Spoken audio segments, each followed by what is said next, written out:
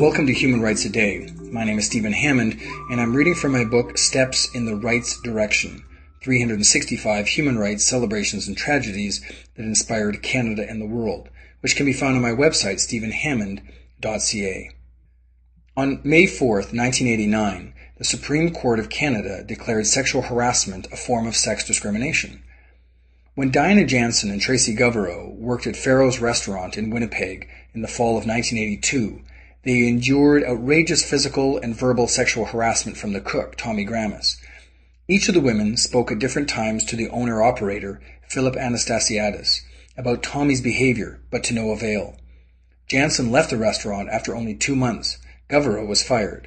When both women complained to the Manitoba Human Rights Commission, an adjudicator found the women had been sexually harassed and awarded them money for lost wages and exemplary damages.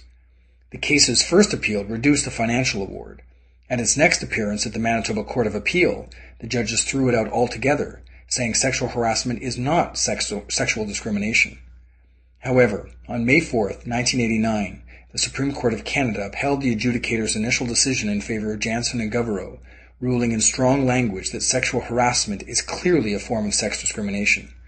The court also delivered a very liberal definition of sexual harassment for Canadian employers and employees. It is used as the benchmark to this day. That was May 4th, 1989. If you'd like to hear a human rights story each day, be sure to click on the subscribe button. I'll tell you another story tomorrow, and for more information on human rights, go to my website, stephenhammond.ca.